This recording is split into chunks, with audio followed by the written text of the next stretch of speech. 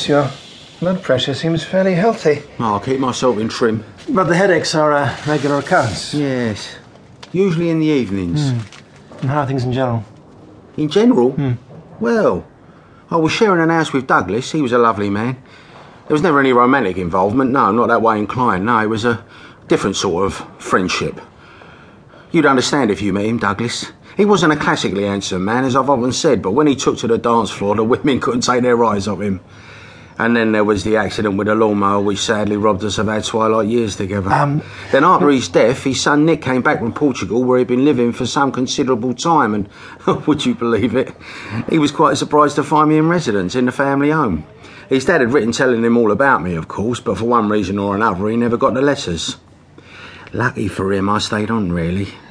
Nick's not got many friends in this country, or it seems anywhere else. Bit wet behind the ears. Needs looking out for, if you know what I mean. Actually, Mr. Hazelbeach... I think the thing is, he never had a mother's love, you see. Artless woman she was, who left him when he was no more than... No, I mean, how are things in general with particular reference to your physical health? Oh, I thought you were the holistic doctor. No, that's Dr. Jeffries next door. I'm old school. Drop your cax and cough. Oh! Got your tea? Bakewell slice? What's this? Celebrities taking their clothes off for charity. Oh, really good. David Dimbleby calls the flicker of interest. Who's this? Dunno. Famous celebrity. Blimey, she's had work done. Looks of things she's single-handedly been keeping mass unemployment at bay. Have you given it any more thought, then? What? Us getting a cat? Have some sense, Nick. We're two blokes living alone together. It could be a lady cat. The very phrase lady cat just reinforces my argument. No. Why not? Cats hate humans.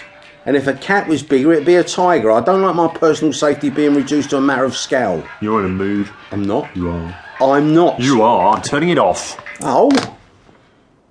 What did the doctor say? Nothing. You did tell him about the headaches? Yes, I told him about the headaches. And? He said, and this of course is only his opinion, he said I might need glasses. Well, that must be a relief. A relief? Yeah.